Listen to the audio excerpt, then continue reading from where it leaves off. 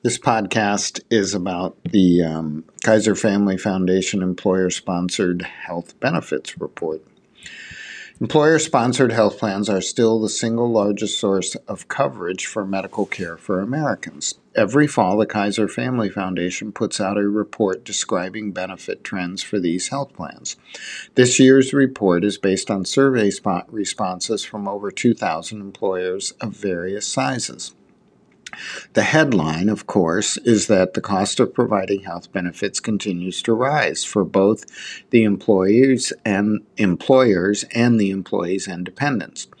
The average single premium for the year is $7,188, up 4% from 2018, and the average family premium is $20,576, up 5%. Over 10 years, employees have borne an increasing share of the cost of health coverage.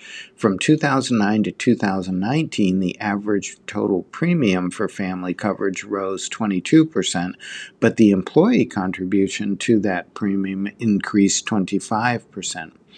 Workers tend to have a higher share of family coverage costs than for single coverage, but with the average amount being over $6,000 a year. Small companies tend to pay more of the cost for single coverage, but less for family coverage than do large companies. For high deductible type plans, the premium is somewhat lower, about $6,412 on average for single coverage and $18,980 for family. But the trade-off, of course, is that there is higher cost sharing for the worker when medical care is received. 82% of employees are in a plan with an annual deductible for single coverage, and that deductible averages $1,655. While most employers contribute to a savings account accompanying the deductible plan, rarely does that contribution equal or exceed the size of the deductible. The employee can make additional contributions in a tax-advantaged manner. Almost every employee also has cost sharing on a per-service basis, usually a flat dollar copayment, but coinsurance is becoming more common. 44% of workers are covered by a PPO-type plan, 31% by a high-deductible with savings account plan, and 19% in an HMO design. 61% are in a plan that is self-funded.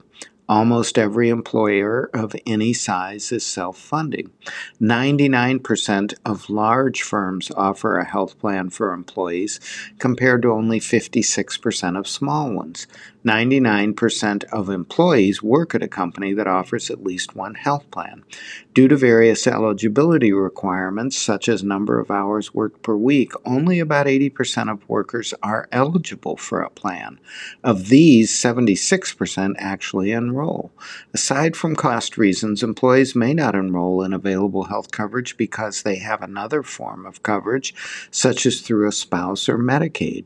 41% of small firms and 65% of large ones have a health risk assessment available, and 50% of the large companies offer an incentive for completion.